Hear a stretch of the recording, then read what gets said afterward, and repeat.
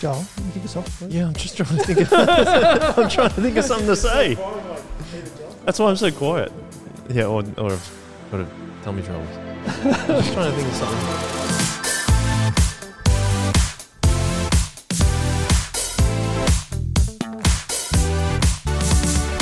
Tummy troubles, that's right. It's Sunday. A lot of you experience it. That's what we've just been talking about, guys. Won't share it on the actual podcast. It's great to have you along with us. Welcome to Sunday on Soul Revival Digital. It's very fun to have Drew joining us on the panel. How are you? Good, thanks, mate. How are you? Good, thank you. I'm feeling great because now I don't have any tummy troubles. And Sunday morning regular. Regular? Regular? Oh. Well, you're very regular, so you don't have tummy troubles.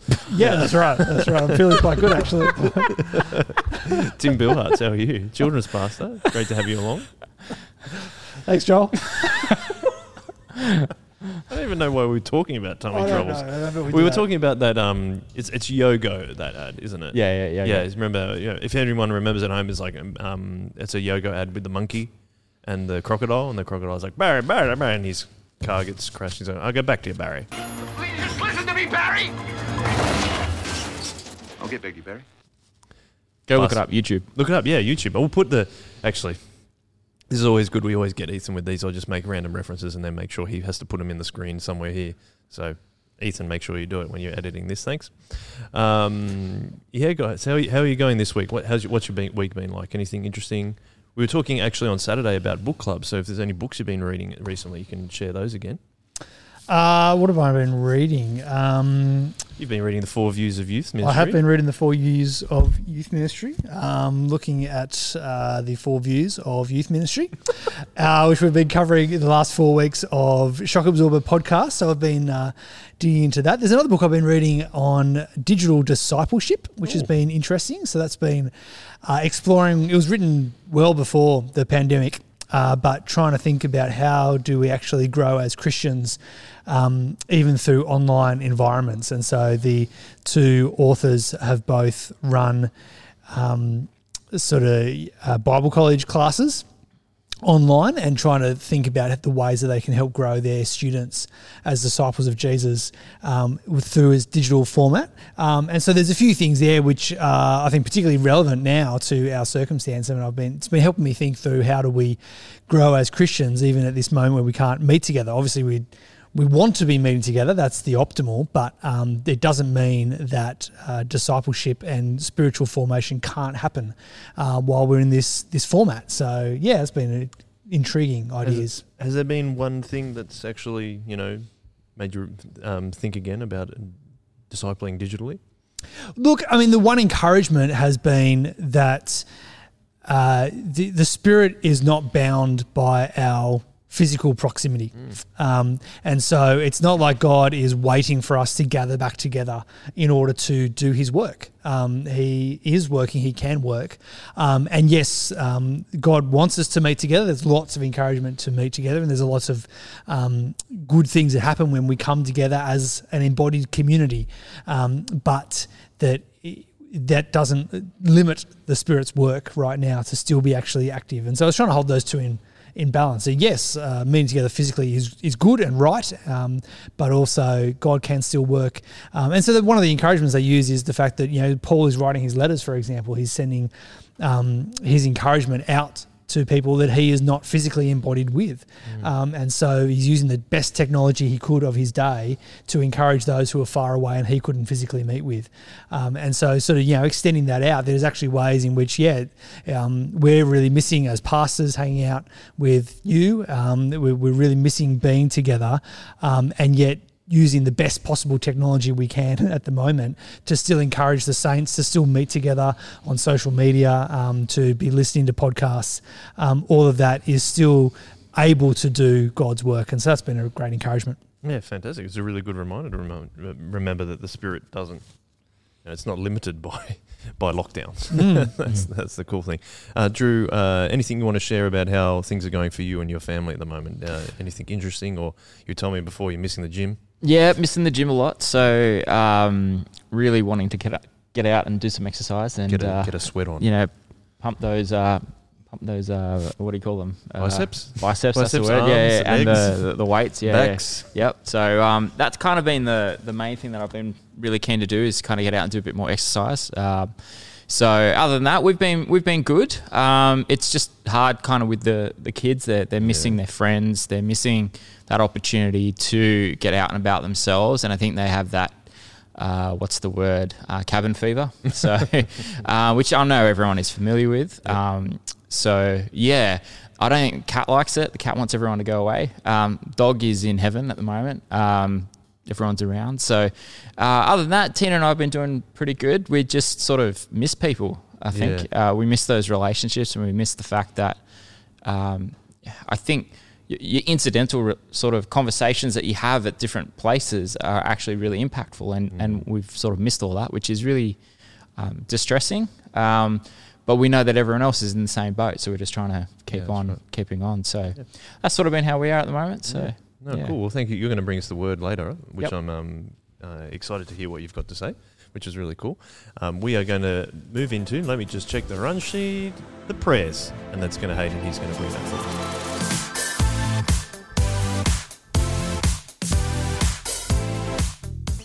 Good morning, everyone. I record this once again, locked down, but here in my backyard I can feel warm spring sunshine warming my shoulders, and I feel just a little sense of optimism that we are now and we will be soon entering a new season. Please pray with me now. Great God and Heavenly Father, you have directed us to set aside a day every week to rest and to worship you, to gather together as your people. We'll continue to be faithful, Lord. We will join together via this video service, and we will collectively devote our focus on you as we pray and sing and reflect on the scriptures. At present, we must not be in the same room, but we can all still remember your promises to us and acknowledge your greatness. We give thanks that we can still call you Father and that we can always read your word. Dearest Lord, this lockdown is really dragging on now. It's getting really boring. It's been so long since we could share a meal with friends, have a picnic, play sport, wander around the shops or even get a haircut. We long to get out and enjoy all the simple pleasures. To sing in a loud chorus of praise, to fill a space with a familiar tune and a well-loved refrain. I'll bring on that day, Lord. But even so, we remember to count our blessings. We live in relative comfort. Our country is a place of peace with good support services. And in this age, we've got many means for immediate communication with each other, even from lockdown from inside our homes. Things are much better for us than they could be in another time or another place, and so we give thanks. In our country and in many parts of the world, there's a great drive now to get everyone vaccinated. And it seems to be an uncomfortable reality that we cannot hope to ever be truly free of the virus. It's changed our world forever, and so we must develop new ways to live that lessen the risks of transmission and ameliorate its effects. And as the tide of vaccinated people grow, we pray for unity in our communities. We pray for unity amongst the body of Christ and for unity in our neighbourhoods. Help us all to regard others with the love that Christ showed to all and with the generosity and compassion of the Good Samaritan. We pray for those who can't be vaccinated and for those who are hesitant. We pray for those who are desperate to get back to some sense of normalcy.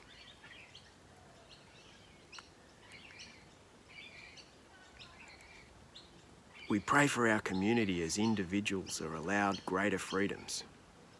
We pray for the many people who serve the community in their work and good works, for safety, and we afford them our respect and gratitude. We acknowledge those working in health, education and retail. And we uphold to you the students learning from home and their parents, perhaps going back to school in coming weeks or months. We especially include in that the Year 12s. All our teachers and students constantly adjusting to changes in how learning happens, changes to assessments and exam timetables. It's easy to give up and lose focus during this constant turmoil, and so we pray for endurance in the face of struggles and confidence and flexibility in the face of change. We continue to feel great concern for regional communities around New South Wales, Dubbo, Orange, Wilcannia to name a few. And we especially mention our Indigenous brothers and sisters in remote communities. We know that these people are vulnerable to disease and because of distance have limited health resources. And so we pray for relief from the virus and for public support. Keep our regional communities healthy and robust. We ask you to give wisdom and guidance to our state and federal leaders as we all rethink what are acceptable and sensible behaviours. We ask that the needs of the weak and the softly spoken will get as much, if not more, consideration as the wealthy and influential. We pray that the health advice will be accurate and that the economic and social considerations will be helpfully balanced. And we also lift to you the people of Afghanistan. We ask that you would end the bloodshed in that troubled land and bring peace. Protect women, Christians, and other minorities that face oppression and victimisation under the current rulers of the country. And give world leaders wisdom to know what to do. Our efforts to date have failed to establish a modern civil society, and so we ask you to show us what to do next. We pray also for our friends Isaac and Eileen Gordon ministering in Bree, for Paul and Erin Strawn too, and for Pastor Hengebe and Benessi in Tari PNG, and not to forget Henry and Roslyn in Moresby. Be with them all, give them strength, and bless their ministries, bearing much fruit. We pray all these things in Jesus' glorious name. Amen.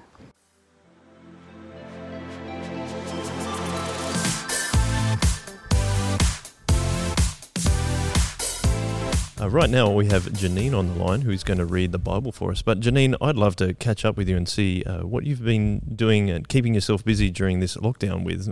You said you've been doing a hobby. Yes, Joel. Many years ago, I started embroidering a tablecloth. Right. And it has sat in the cupboard for a long, long time. And then I thought of it last week, and I thought, this might be an opportunity time to actually get it out and finish it. So I got it out, and I've been working on it a little bit each day, and it's about 3/4 done. So I think I may be able to actually see it finished during the lockdown. That's fantastic. Well done. So how long ago did you start it? Oh, a very long time ago. And it was a process to, when I first started work, that's how long ago it was. I had a long train trip to and from the city, and so being young and wanting to use my time well, I decided I needed to do something on the train. Oh, so being young, so it was only about 2 years ago, is that right? That's right, yeah. And what will the finished product look like? What's on it? It's flowers, spring flowers. Lovely. Yeah. And I'm guessing if you're only 3/4 full, you're over through the hardest part, so you must be pretty excited to finish it now. Oh well, it's the same pattern in each corner and all the way around it. So I've done about 3/4 of it now. Oh, that's awesome.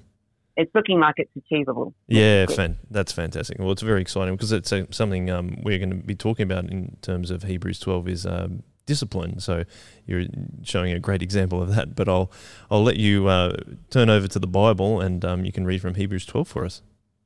Okay, great. Thanks.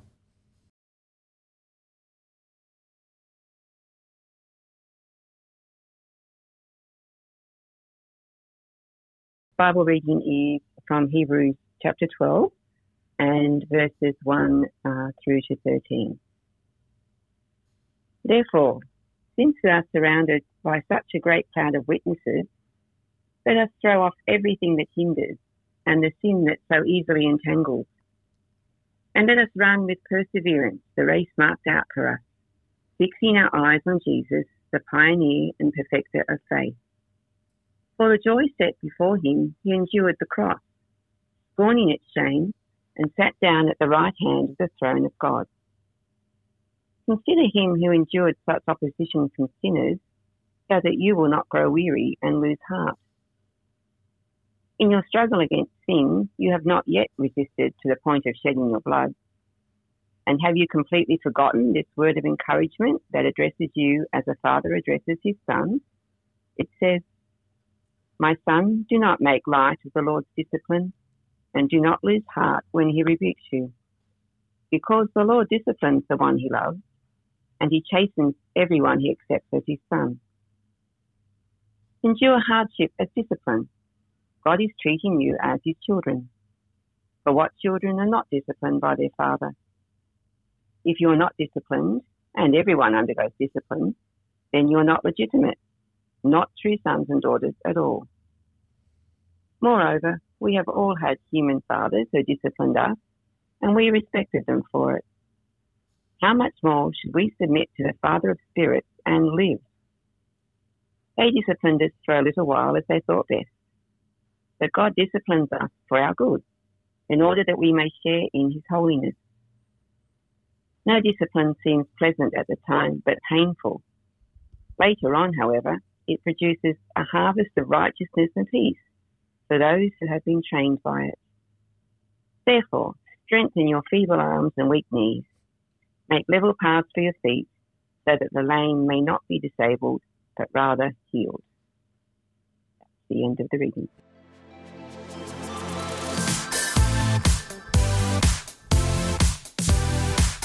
Welcome back, everyone. Thanks very much to Janine for reading the Bible for us. And I'm joined again on the panel just before we do the sermon by Drew and Tim again. Drew, reading from Hebrews 12, we're going to start talking about fathers and discipline, which is one of the parts of what it's talking about. I was going to ask you the question, you're both fathers. What are your children teaching you in this time of difficulty of what we're experiencing right now in terms of lockdown? Do you want to go first, Tim? Yeah, what are my kids teaching me? It's a great thing. I've been really encouraged by the way our two kids have handled themselves. I'm learning about their character, their ability to be self-disciplined and self-motivated. They're doing their home learning really well, which has been awesome. I've been learning how much they really love and long for relationships and friendships. And they have had less opportunity actually than even Roz or I to be out. So Roz has one day a week where she's on site at school. I've got one day a week where we're here recording. So we get to, one day out of 7 where we get to see people who are not our family, but our kids haven't really had that opportunity. So that's been 10 weeks where really it's just each other and us as a family. And so they've been doing awesomely with that. But I'm also feeling sad for them that they haven't had that great opportunity. They do see friends on Zoom each day for school. They've got a few different video conferences they do, and Kai does most of his subjects online with all of his friends. So learning those kind of things, just a little bit more about them. Learning how best to love and serve them as well, like trying to work out what does it mean for me to accommodate myself to them and their particular needs, particularly when there's, both Roz and I are working full-time, they're studying all day, so trying to work out how do we manage all of those different bits and pieces so that we care for and look after each other, and how do we break well in the afternoons, evenings, and how do we break well on the weekends have been some of the things that we've sort of had to learn, and this time is kind of bringing out for us. Yeah, I think that's a story in relation to that, just exactly what you're saying about the two of my older kids working together. They got up at 5:30 this morning, and I was like, oh my gosh, that's so early. They're going to be so tired. But then they, Leo went to my daughter, Everly, hey, seeing as we got up early, why don't we just get ready and they get dressed and then we can start work early? And I found out that they finished their work at 11 o'clock this morning. Yeah, right. So that was really cool to see an example of them working together. So I think that's really cool. Anything you can share in your family there, Drew? Yeah. I think so. It's for me. I think one of the key things that I've learned is there's quite a lot of resilience in them. They've actually handled the circumstances really well without, I suppose, complaining or feeling like they need to raise it all the time. And I think that's something that we can learn from them, is that sort of that adaptability and that resilience. Kids really do roll with the punches a lot of the time, and I'm proud of them for that, because I think it's a really good skill for them to have for the rest of their life. You know, there's going to be stuff that happens that isn't under their control, but they're going to have to kind of roll with the punches. So I've been really proud of them for that. And I think within that, I really liked the idea of that you raised about their self-discipline, Tim, and the fact that they are getting up and they're getting motivated. They're doing things rather than just sort of sitting and ignoring the world, so to speak, and just getting really pudgy. The intrinsic motivation is fascinating. Yeah. So I'm proud of them for that too, which is great. And there's definitely something I need to learn from them about that. So I'm taking that one on board. But yeah, it's definitely their resilience. I've been quite proud of how they've bounced with the punches quite a lot. Yeah, that's something that kind of fits in with what we've been recently talking about on the Shock Absorber, Tim, is that actually in the latest episode that's about to come out, you spoke really well about how a lot of churches or a lot of other ministries look for children to move up into adults, but something that we try and also focus on as well is adults coming back down to where younger people are at that level. As a children's pastor, do you want to kind of expand on that a little bit more? Because I thought you just nailed it when we were recording the Shock Absorber earlier. Oh, thanks, mate. You go and like and subscribe to the Shock Absorber podcast. Yes, please. But yeah, we were talking about how, yes, coming back into the children's world and not just assuming that children and teenagers are just the same as adults but different.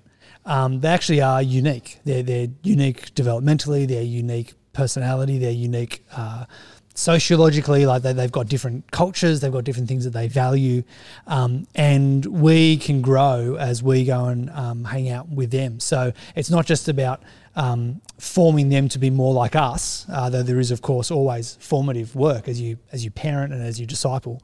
But we're also learning from them, and that's part of the big idea about the Shock Absorber, is that we're actually allowing young people to shape who we are as disciples of Jesus, who we are as a church, because we're letting them and their experiences speak into our lives as well. And so, I mean, a real practical thing that we do as a church in all of our gatherings is Kids Chill. And Kids Chill is a really important ministry. It's one of the heartbeats of what we do, because it's a Kids Chill that invites all the safe adults from our congregation to be a part of the kids program in a way that the role is you are a friend of the kid.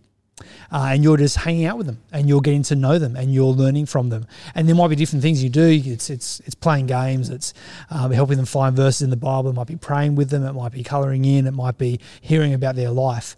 But that chill idea is really central to one of how we're expressing our church Shock Absorber, is because we're inviting the parents and the adults and senior saints and everyone to come back into the kids program and to learn from kids and to be with kids and to be friends with kids. And what we found is that those a number of people really value that time, and it's really formative for the adult as well as for the child. Can you share that story about one of the kids' teachers being worried that a child shared that one of their friends was pregnant? Oh, yeah, this was a story a number of years back now.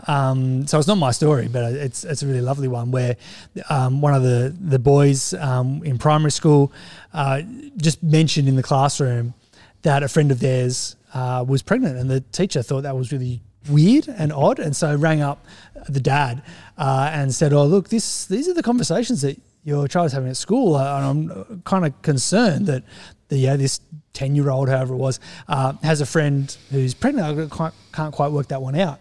And the dad was able to say, "Oh, yeah, the friend, they're in their, I don't know, mid-30s maybe, and yeah, they're pregnant." And trying to explain to this teacher that a 10-year-old was actually genuinely friends with someone in their mid-30s, mid to late 30s, the teacher was just struggling to comprehend that. But it was really genuine, because that's one of the things that we're trying to do as a church, is to form genuine friendships. I would love for all of the infants and primary school kids, as they come into a gathering, to look around the room and go, "Oh, there's my friend Drew, there's my friend Joel, there's my friend Jai," and just be able to say, "Oh, there's the person that played handball with me, there's the person who helped me find the chapter in Mark that we were reading, there's the person who did Plato with me." Like, that's really beautiful for the kids, and it's really deeply formative for them as well, and that's part of what we're trying to do as a community, and one of the things we're really looking forward to come back into. Yeah, exactly. Like, that's the benefit that we see of an intergenerational community, is that we're letting the people not just above us form us, but the people below us, which is really cool. And that's something I think that you gave me a little preview earlier there, Drew, of what you're going to talk about in your sermon today, which is the importance of community. And I think that's something that we really try and focus on is really important. But having said that, I'd love you to take it away and tell us what you've got for Hebrews 12. Sure, no problem. Thanks, man. Well, as I was sort of saying before, one community that I'm definitely missing is the gym community, which is, I suppose, a really good source for me of escapism, but also just a place where I can go, and it's great for my body because I can get a lot of health benefits out of it. It's great for my mind because I'm able to kind of take out some of the stresses and anxieties of life. But to see results and to see your health improve from going to the gym, it actually takes a lot of time and effort. And this time and effort, it actually, you need a disciplined approach to actually get the full benefit out of it. So even though there is actually pain involved, the pain produces the results you need, and the disciplined approach means you're constantly sort of refining yourself. And when you endure this pain, you gradually over time feel your body become healthier and healthier. So if you're on the treadmill a lot, your heart gets stronger, the blood flows, the endorphins crack, it's great. And just like the gym is about becoming disciplined with your body and enduring physical suffering to benefit, Hebrews 12 is a lot like enduring suffering in your life, yet remaining faithful and using these experiences to benefit your spirituality. But what will help us to actually understand Hebrews 12 a bit better is to actually remember Hebrews 11. So what I wanted to do was put Hebrews 12 in context, and I think that will really help us to understand it. So to sort of hark back, Hebrews 11 shows those faithful witnesses who have endured in the past but remained faithful to God.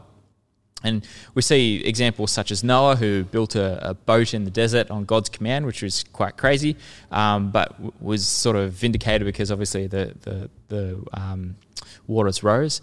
And then we see the faith of Abraham, who left his land to go to the one that God had commanded him to go. And then he also walked his son up the mountain to sacrifice him after he and his wife had been childless all their life. So those sort of faithful acts.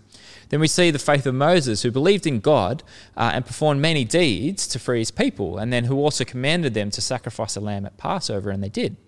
And then the names of Gideon and Barak and Samson and David and Samuel, all these people of incredible faith who lived extraordinary lives. And what Hebrews 11 is written to encourage us to do is endure through our own lives and live with faith too. And then the author moves from this into Hebrews 12, and that is explaining why enduring is actually about faith. And it's trying to teach us that what we actually go through has meaning and purpose to our relationship with God. So Hebrews 11 is about seeing great witnesses who endured and remained faithful, and then Hebrews 12 is about explaining why we need to faithfully endure and give us a framework to do this. And the author realizes that we are all going to suffer and endure suffering in our life, and he wants to give us this framework to understand it. And he wants to do this so that we can use it to our benefit. So as we explore this, I wanted to explore it in 3 different sections. The first is enduring isn't easy, enduring has a purpose, and watching where you put your feet. So life is a very difficult thing. Our time on earth is a little bit like a roller coaster. Sometimes there's lots of highs, sometimes there's lots of lows, sometimes things go really fast, sometimes they're a bit average, oftentimes they're weird. And as we live through all this, how we process the struggles that we endure is really, really important, because how we process them will determine how they actually affect us. Will tough times crush us? Will good times make us egotistical? Will boring times numb us? And what does this all say about our spiritual condition? And the Bible has a lot to say on this subject. I just wanted to take the example of Abraham again, who's shown in Hebrews 11 as one of these faithful examples. And, he left his home. So he left where he was from, and he went to this really foreign land, which, was different, and he didn't know anyone. And when you left your family in that context, it was actually quite dangerous because you didn't have anyone to rely on. He was also a farmer, so he worked the land, or he worked some cattle, which was hard work and required a lot of effort. And then Sarah fell pregnant, and the risk of dying through childbirth was quite high in those years. Then, obviously, Isaac was born, and for the first year, that's a really stressful period in that time period as well, because child mortality was very high. And then there was also the constant threat of Abraham having his property or lands raided and people kind of marauding in. So when you look at his life like that, and it's hard to think anything but, wow, this guy is a bit of a pinnacle of faith. If we really think about our lives and what they went through and the type of environment they had to endure, it's remarkable that at the least they survived, but let alone did they remain faithful to God. And on the surface, the way Hebrews 11 talks about these people of faith, it's almost like it seems that they're being glorified, as if the Bible is saying, wow, they lived these amazing lives. And when we compare their faith to ours, it's easy to actually feel a level of inferiority, almost like I'm not as faithful as they are. And then we can take that a step further. We compare where the period of time that they lived and the comforts that they had versus how we sort of survive in the 21st century. And it's even easier to see how our lives live in comparison, and yet we don't seem to be doing things like reading our Bibles, or we're not praying enough, or we're not doing these righteous things and living in the way that we should be. Our life sort of seems a bit tepid. We compare themselves to these people, and we know that we don't hit the mark.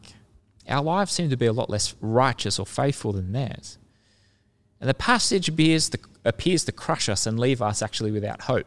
How can we possibly lead a life like these witnesses of faith? How can we endure like them when we seem to fail at every turn? We're just not up to the standard that they are. And reading these passages, it makes us feel lost and unworthy, not really lifted up. And then all of a sudden you move into Hebrews 12 after Hebrews 11, and the author tells us to throw off everything that hinders and the sin that so easily entangles. He says to run with perseverance the race marked before us, fixing our eyes on Jesus. And then he says, in our struggle against sin, we have not yet resisted to the point of shedding our blood. And we read this and we reflect on our lives and we think, wow, we're just not there. We're just not hitting that mark, How do we actually hit this benchmark that God seems to be setting for us? How do we balance the tough times in our life and being faithful to God during it? And this crushes me a bit, when I read this passage. I feel like I'm not doing any of it at all, particularly in lockdown. And I know that there are others that hear this and they think, yeah, I'm just not aiming up. These passages make us feel like a failure, particularly because if you're anything like me, you don't feel very godly when tough times actually happen. You don't feel like you endure tough times well. We often don't feel like we're throwing off the sin that entangles us. And in fact, when tough times happen, we feel like we're in a pattern of sin that continues and repeats itself. We don't feel like we focus on Jesus enough in our walk. And in tough times, many of us struggle to do the basic things like prayer and Bible reading. And, we read about other Christians in other countries who die for their faith. And yet many of our friends and family, when we're going through tough times, they look at us and they can't quite see whether we're Christian or not.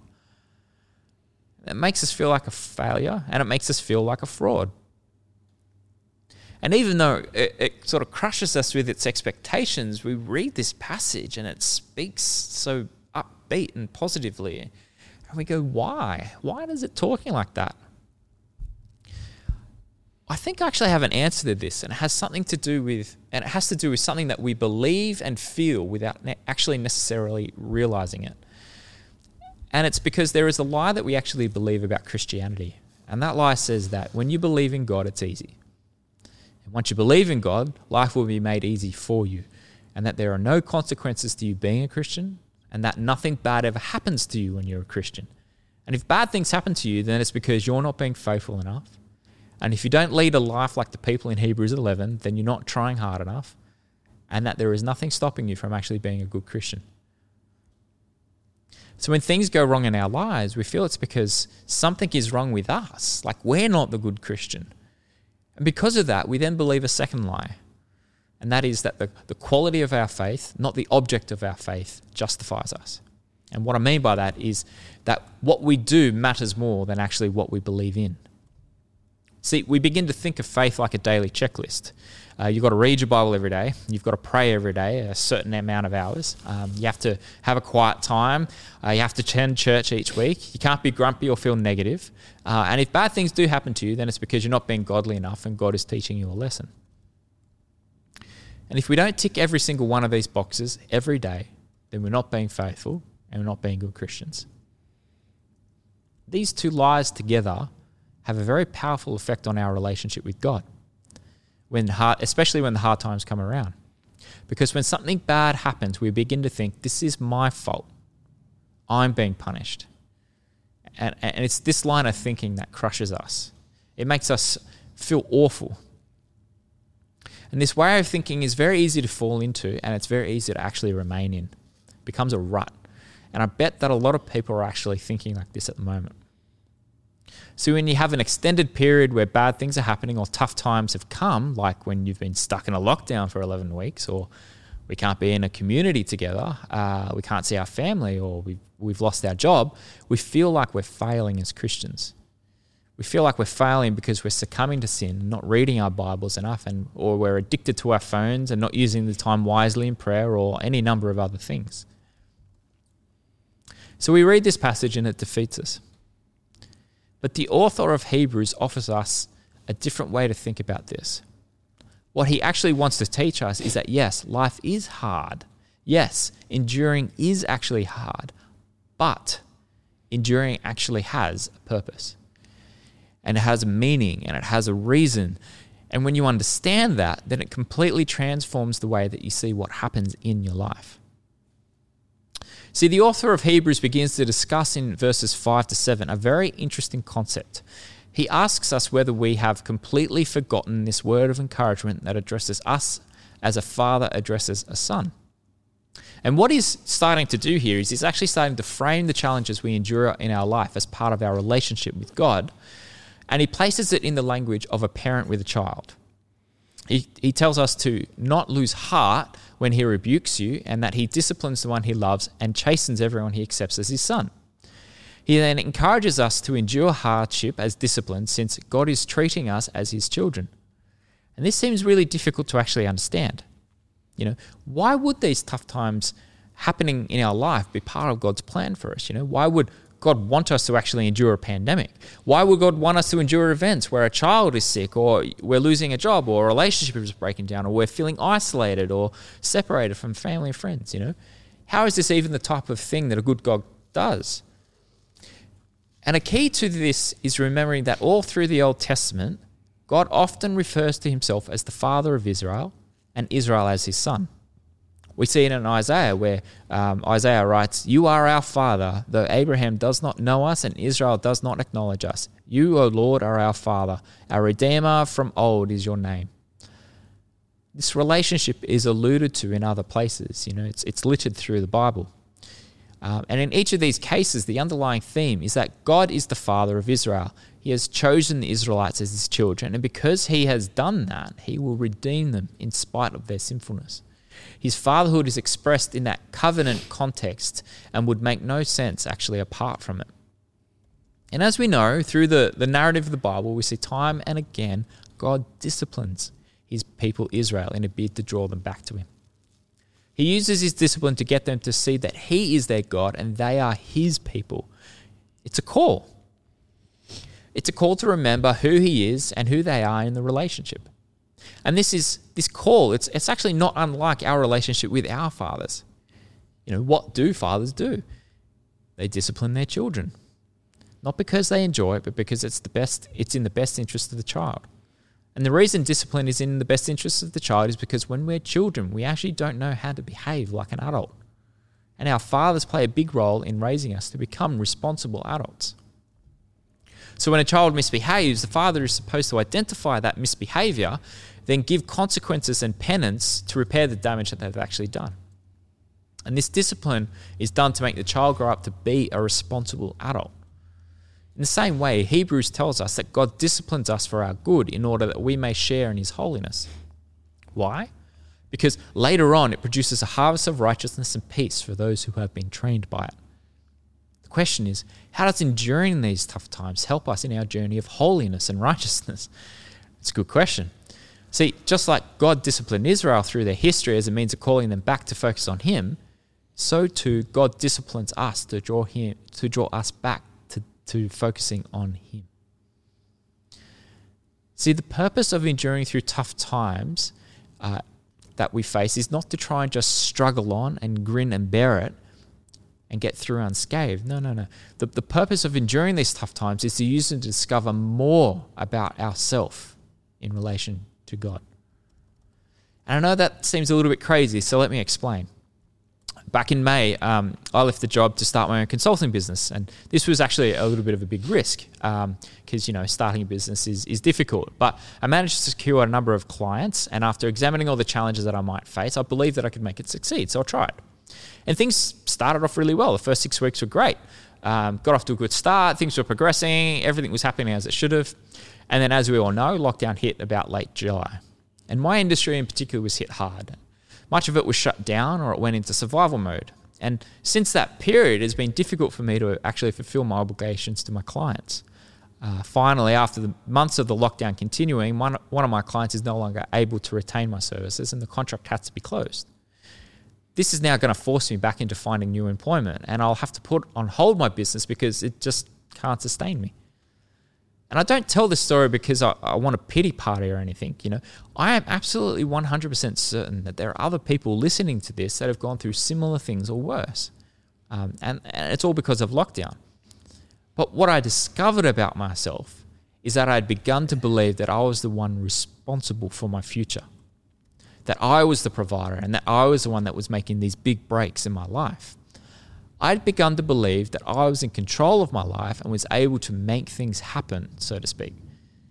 And the truth of this, I'm not. I'm not in control of my life. I'm not able to provide myself with job security and a financial future I can rely on because no one can. I'd forgotten that God was my provider. I'd forgotten that what Jesus had said in Matthew 6 when he says, look at the birds of the air. They do not sow or reap or store away in barns, and yet your heavenly Father feeds them. Are you not much more valuable than they? I had let the belief that I was the Lord of my life take hold of my heart, and what God did is he used these events to discipline me, and he said, no, Drew, you're not.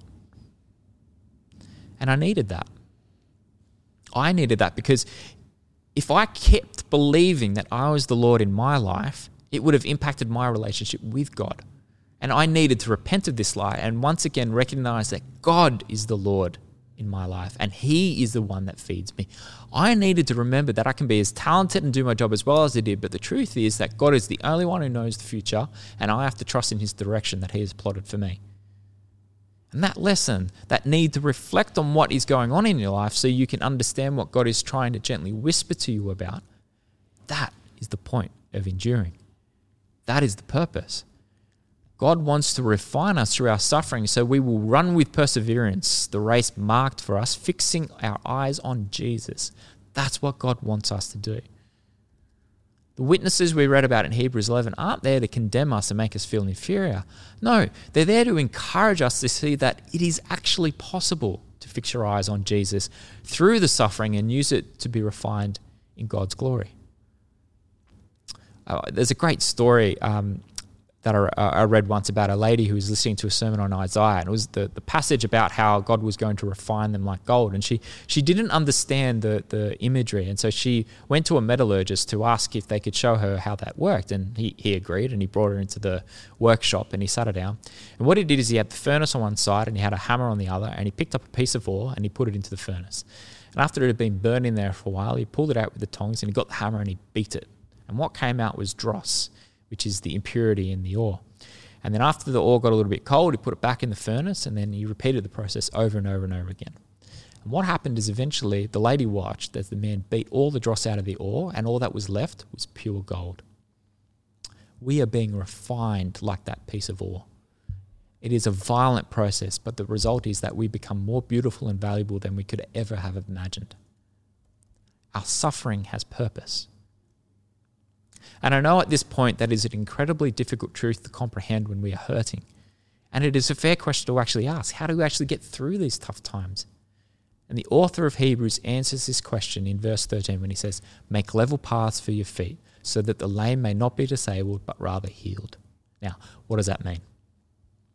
One of the reasons I took care to mention Hebrews 11 is that it helps us better understand what Hebrews 12 means, but in particular verse 13. And what the author is trying to do is say that those who come before us can give insight on how we are to endure. The reason Hebrews 11 is so helpful for us to read is not so that we glorify these people as some sort of rock stars. No, it's actually helpful reading through their life and learning how they actually endured and worshipped God despite their own sinfulness and suffering. It's being able to sit down and look at what Abraham did in his life, seeing where he failed, but then using that insight to apply it to our own lives and how we can then come and be in relationship with God. And this is what the author of Hebrews means when he writes, "Make level paths for your feet so that the lame may not be disabled, but rather healed." There is a collective sense in how this is actually being written, meaning that the others in the Christian community are helping those struggling by showing them a level path for their feet. You know, think about it. If you're actually struggling with a particular sin or struggling to endure through a really difficult time, it's much easier to actually get through that struggle if you're actually doing it with someone else. And it's even easier if you're helped and guided by someone who's actually gone through something similar to what you've gone through before. And this truly is the purpose of Christian community. It is to share our lives with one another and help each other through the difficulties that we may face. It's a lot like Stu's shock absorber theory.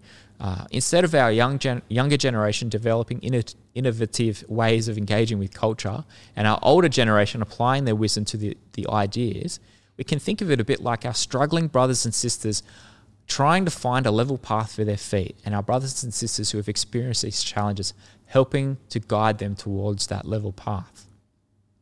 A really easy example of where this happens in life is in apprenticeship. When young apprentices work with an older tradesman, they teach them how to do their job because of the experience that they've actually gained through their years. And the things they're teaching them aren't just the technicalities of how to do the job, but the techniques that only someone can learn after years and years of doing the job.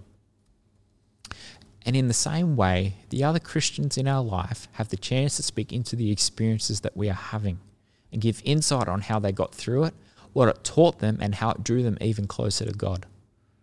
What they can tell you will help you to reflect on the challenges you are facing in your life and better understand what God is teaching you through them. They can help you to use what you're enduring to draw closer to God. And I know that as I say that, many of you, many who are probably going through a really rough time must be thinking, how? How can I use the pain I'm in to draw closer to God? You know, I'm barely functioning here. How can this be the answer? And my answer to that is, you need to see the one who walked before you and is with you in the darkest of times. Jesus Christ was a man of suffering. Isaiah 53 tells us he was despised and rejected by mankind, a man of suffering and familiar with pain.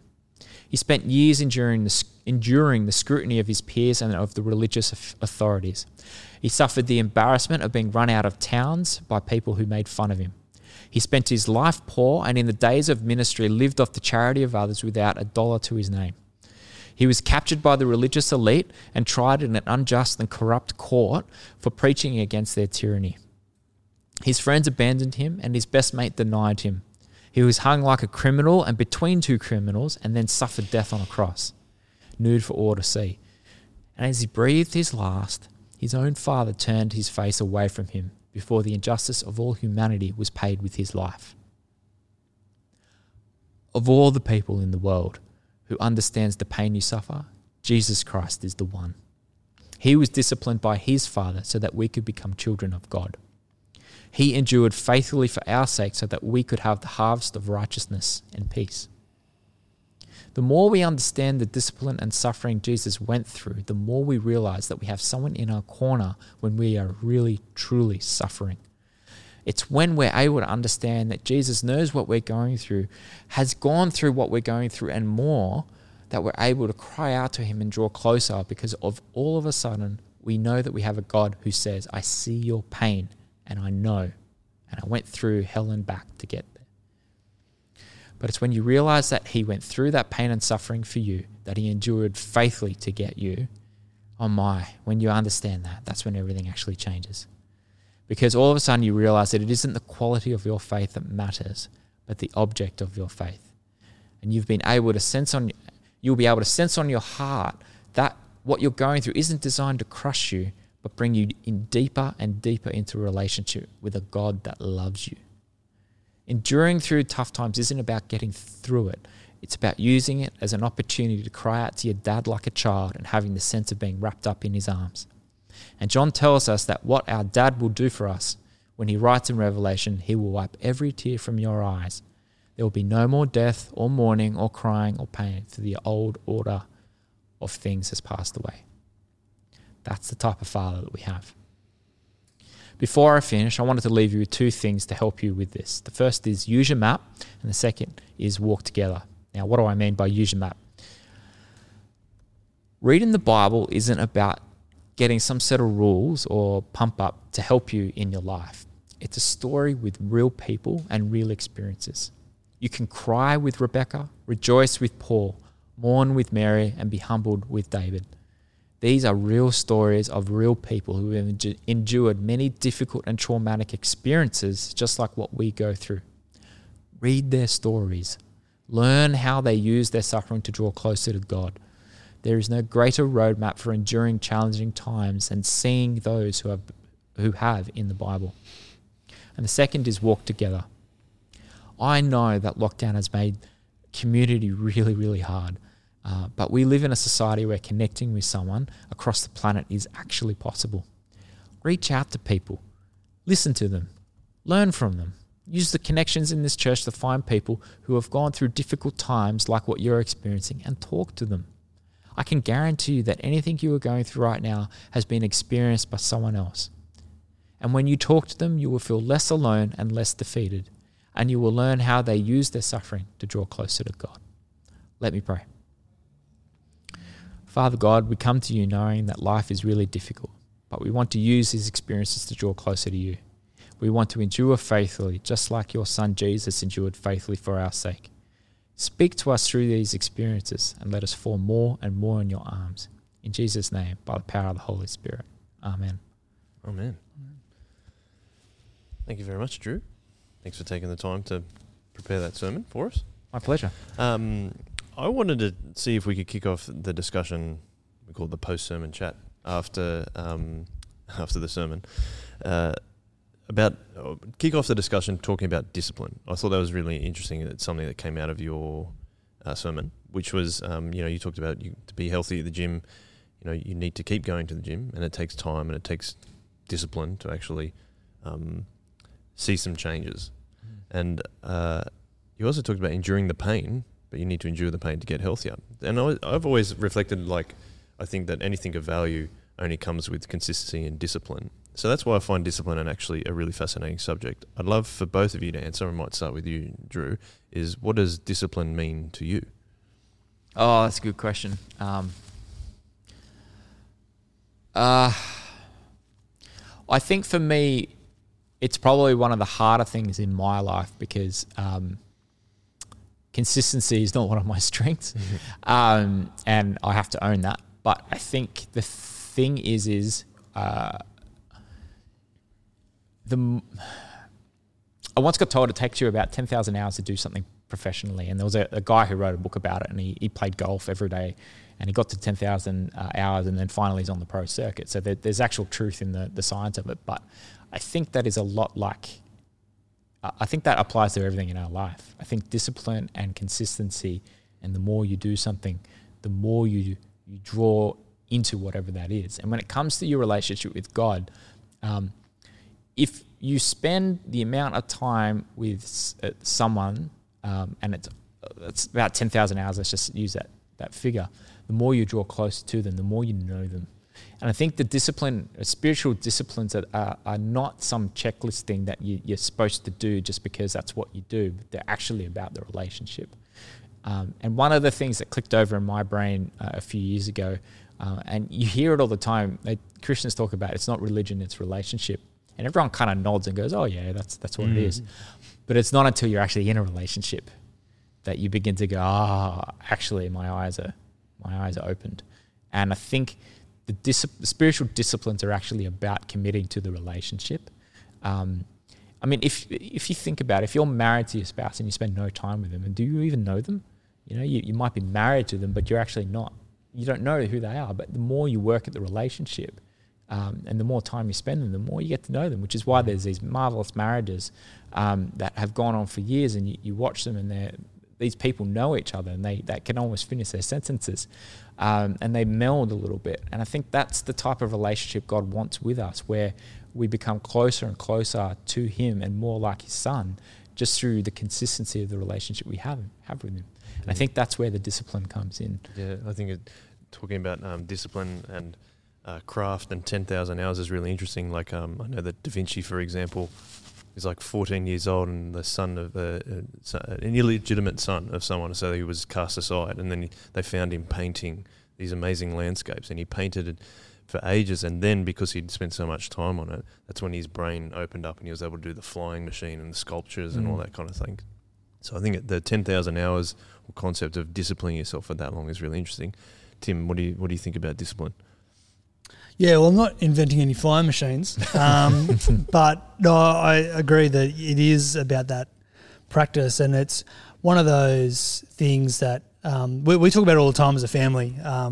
We both Ros and I are perfectionists in our tendencies. We tend to get frustrated when we're not perfect at something first go, and it's an unfortunate trait that we have passed on to our kids as well, that they can get upset.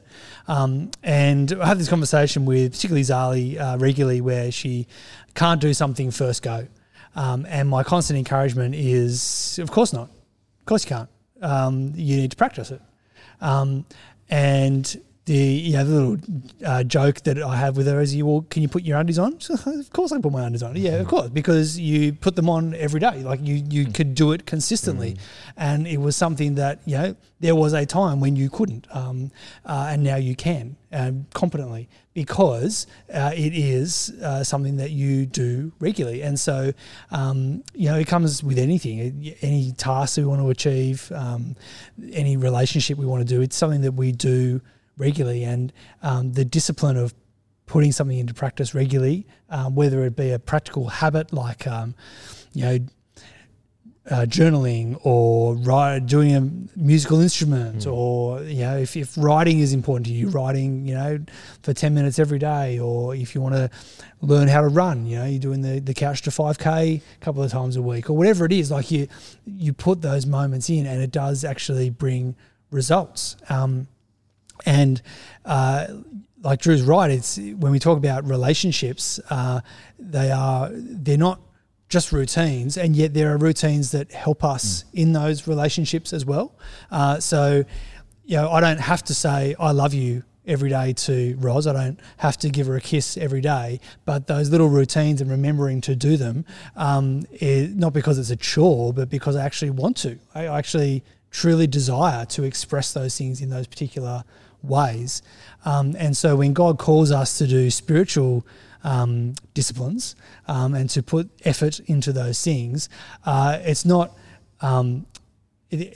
opposed to our relationship. And that's where I think that whole, it's a relationship and it's not a religion, we can drive that wedge too far. and say, oh, therefore you don't do any of those religious things. But actually God gives us as a good gift those religious things. He loves it when we read regularly, when we pray regularly, when we journal, when we spending time with others, when we make the effort to sit on the couch and watch at the same time every Sunday, even though it's hard in lockdown to be consistent with our, watching the digital service, or when we come back to come and meet regularly together. It's hard and it does require discipline, but it's actually that discipline which is shaping us. And it's forming us, and it helps fuel the relationship we have with God and with each other. Yeah, I just found while you were doing your sermon then, Drew, I found a quote from Abraham Lincoln which says, "Discipline is choosing between what you want now and what you want most," which I thought was pretty cool. And if the object of our faith is God, then it's interesting what we will pursue. I was thinking though also with discipline, and I loved your responses to that, both of you guys. Why?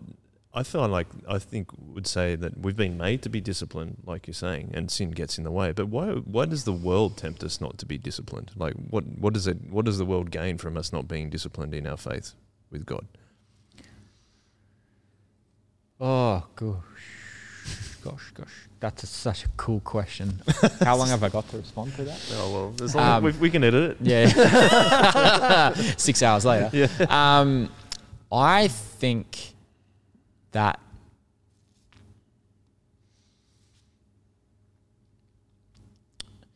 it's the Garden of Eden all over again, in a way.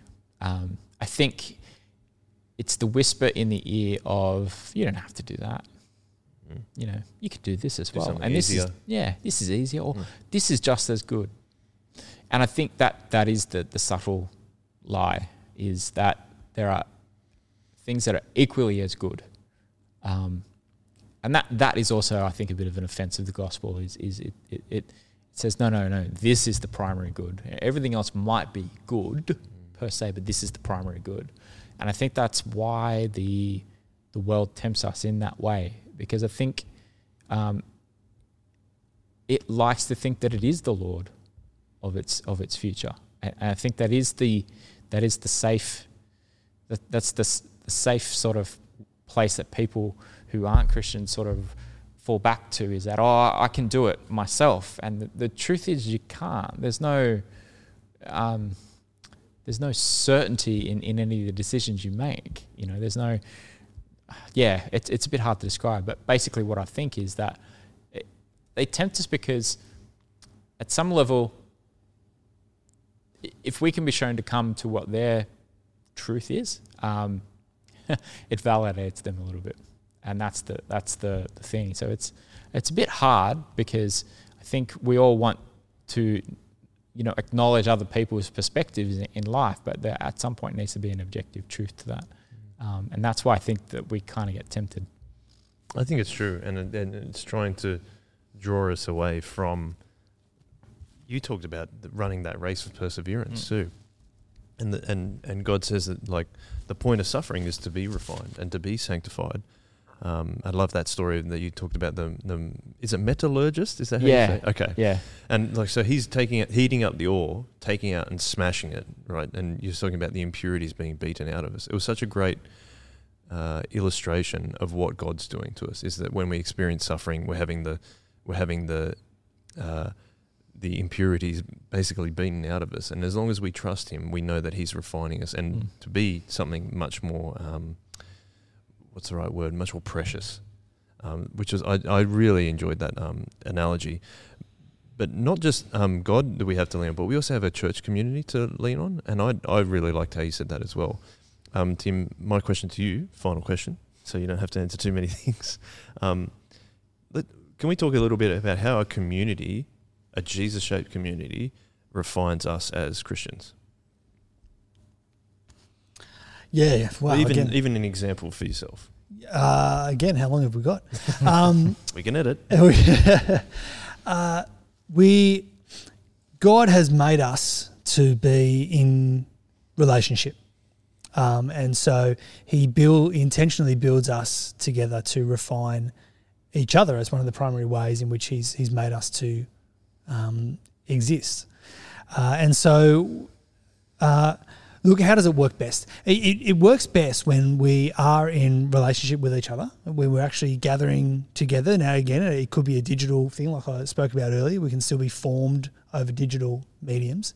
Part of it has to be, we need to be wanting and willing to be shaped, and therefore we need to be honest with each other.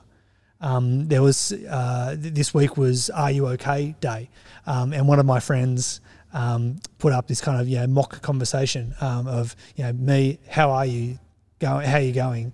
And then reply, fine, thanks. Me again, no, how are you going? And then reply, well, actually. And then and it's kind of that as a model kind of conversation, and I think that kind of are you okay kind of idea, and just bringing that into the church and spiritual things, in that we don't just stay surface. So when I say to Drew, how's it going with the family, and he goes, oh yeah, it's all good. And then we change topics. That's really surface, and we're not going to be able to shape each other if that's the level of conversation that we're having.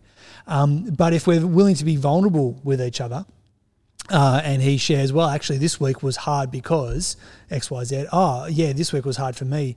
And then we're able to share it with each other. And I think that's really lovely when we can be that vulnerable with each other, knowing that we're in safe relationships, that we're not going to be taken advantage of. And so we can say, can you please pray for me for this?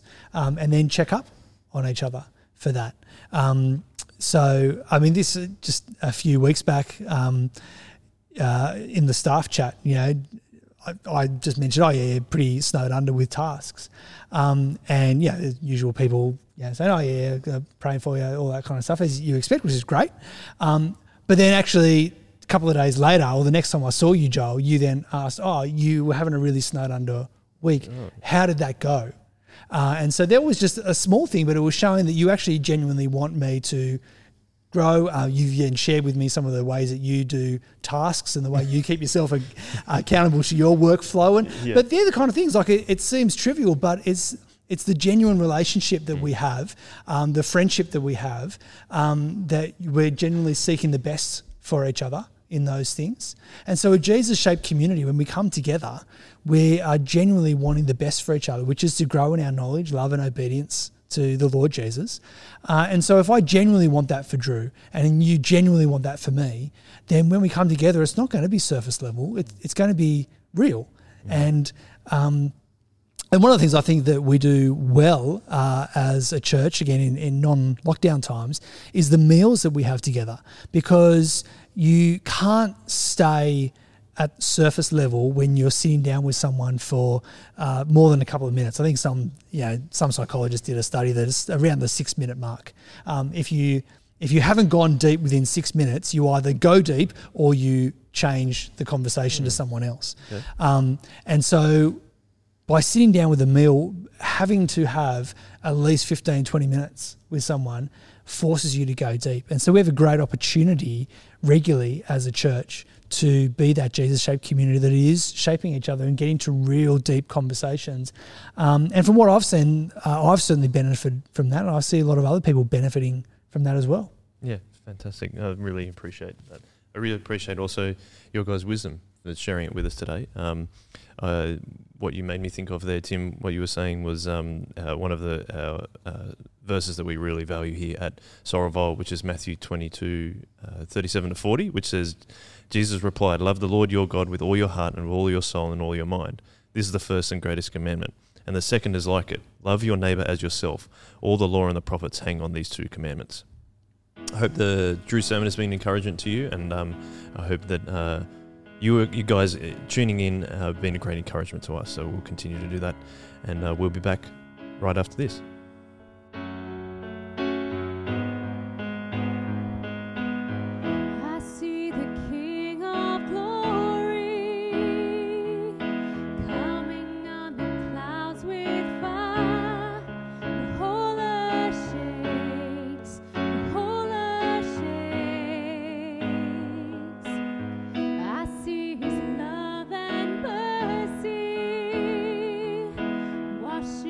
Over all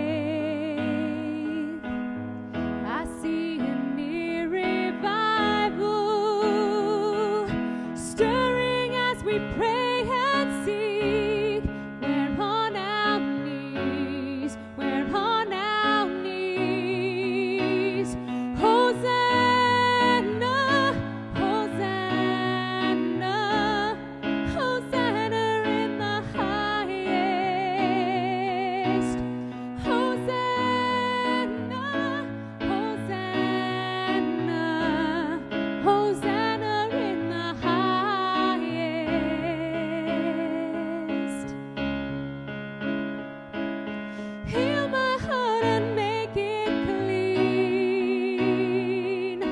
Open up my eyes to the things unseen. Show me how to love like you have loved me.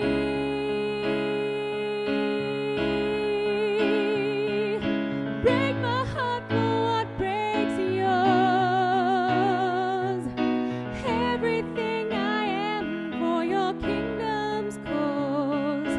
As I walk from earth into eternity.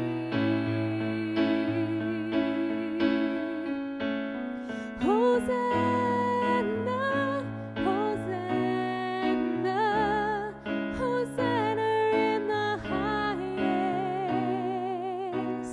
Hosanna, Hosanna, Hosanna in the highest. Hosanna, Hosanna, Hosanna in the highest.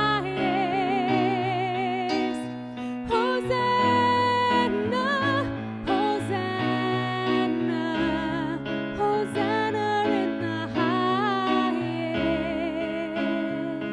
Hosanna in the highest. Hosanna in the highest.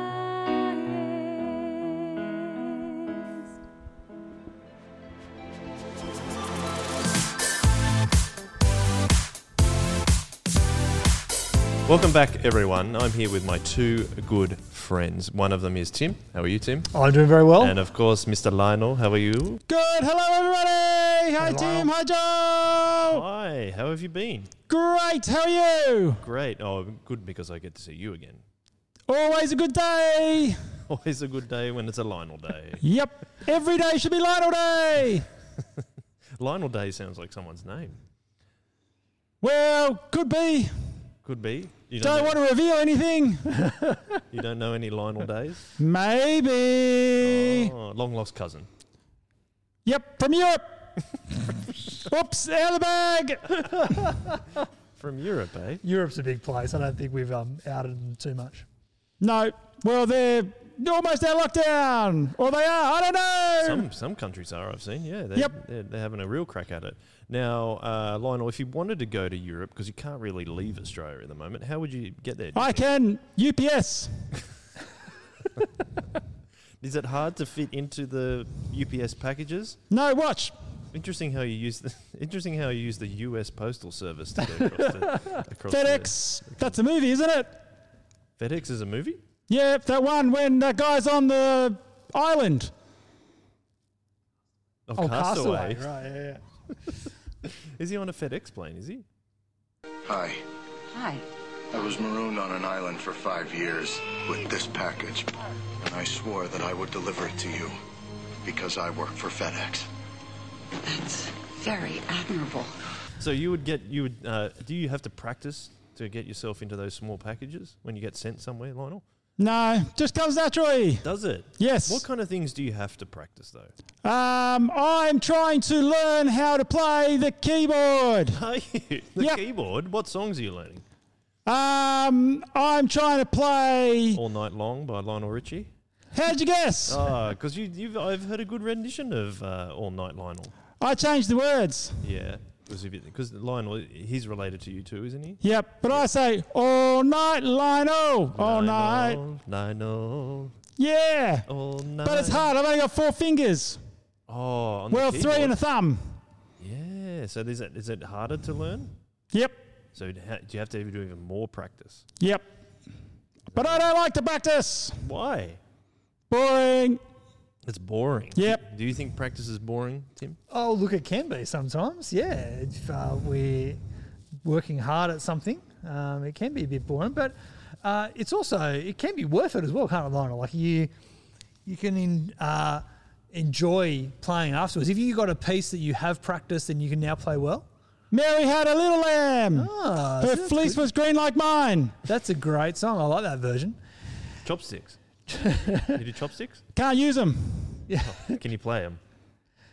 Like drums. No, like on the keyboard.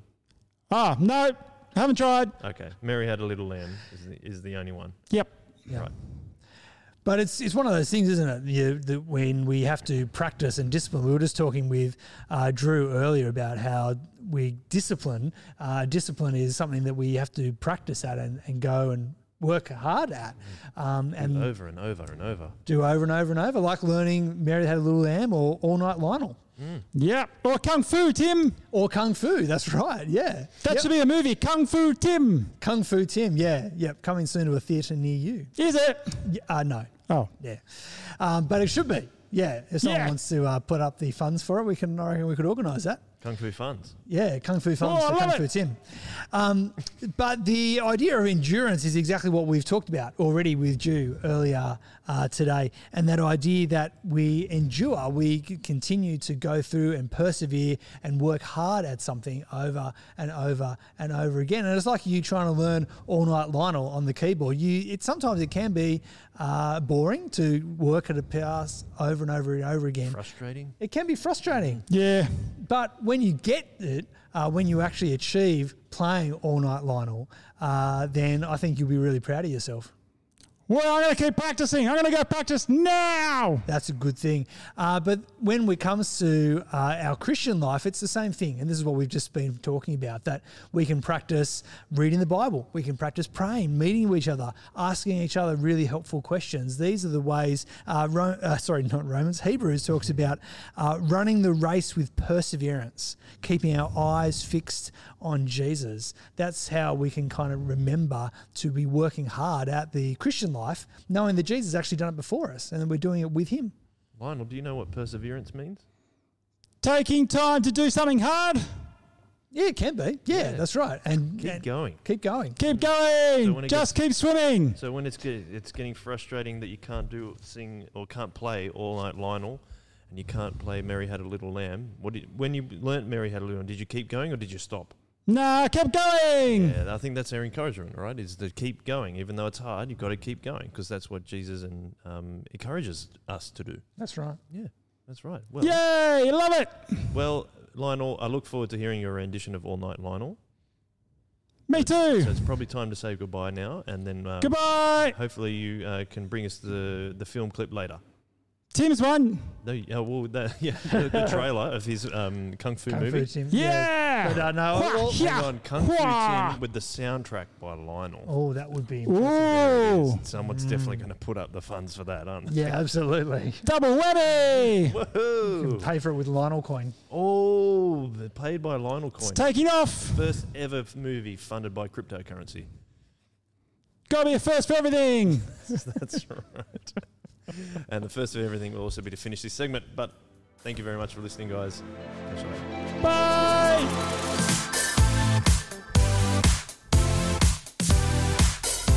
We're back, everyone. Hope you enjoyed that segment with Lionel, because I always do. We're back here on the panel just to see you off on this voyage we've been on. Just a couple of announcements to make. First of all is we're trying to put out lots of content that's going to be valuable to you. So obviously you're watching the church gathering, which is great. We also have the Shock Absorber podcast, where currently Tim and myself and Stu Crawshaw are breaking down the 4 views of youth ministry and how to engage young people in terms of the intergenerational model, which has been really fascinating, really fun. I really valued Tim's contributions to that. So if you want to hear it, make sure you listen to it. And we also have the Chip Lunch podcast, which is the latest episode is with Bev Crawshaw. So last week we had our youngest ever participant, and now we've got almost our oldest ever participant. I think she's just slightly older than Daniel. And what we're talking about on Chip Lunch is what it's like growing up as a Christian, and what your experience has been, and the people that we've had on. And it's been really fascinating to learn just from different people what's been going on. Having said that, also what we have is the afternoon tea and prayer. Afternoon tea and prayer, is that what we call it? It sounds like afternoon tea and prayer, or just have a cup of tea with someone. It's 4 p.m. on Tuesday afternoons. That's on the Zoom, and that will be in the details all on that on the newsletter. We also have a planning day coming up, which is on next Saturday. So all the details of that will be in the newsletter as well, so you can jump on. We'll be doing that on our computers unfortunately, not in person just yet. But we will be talking of a way out. We've had a lot of things being announced by New South Wales government, and we're going to talk about how we're going to move out of that as a church. Guys, anything else you want to finish up with? I did a lot of talking right then. No, nothing else particular.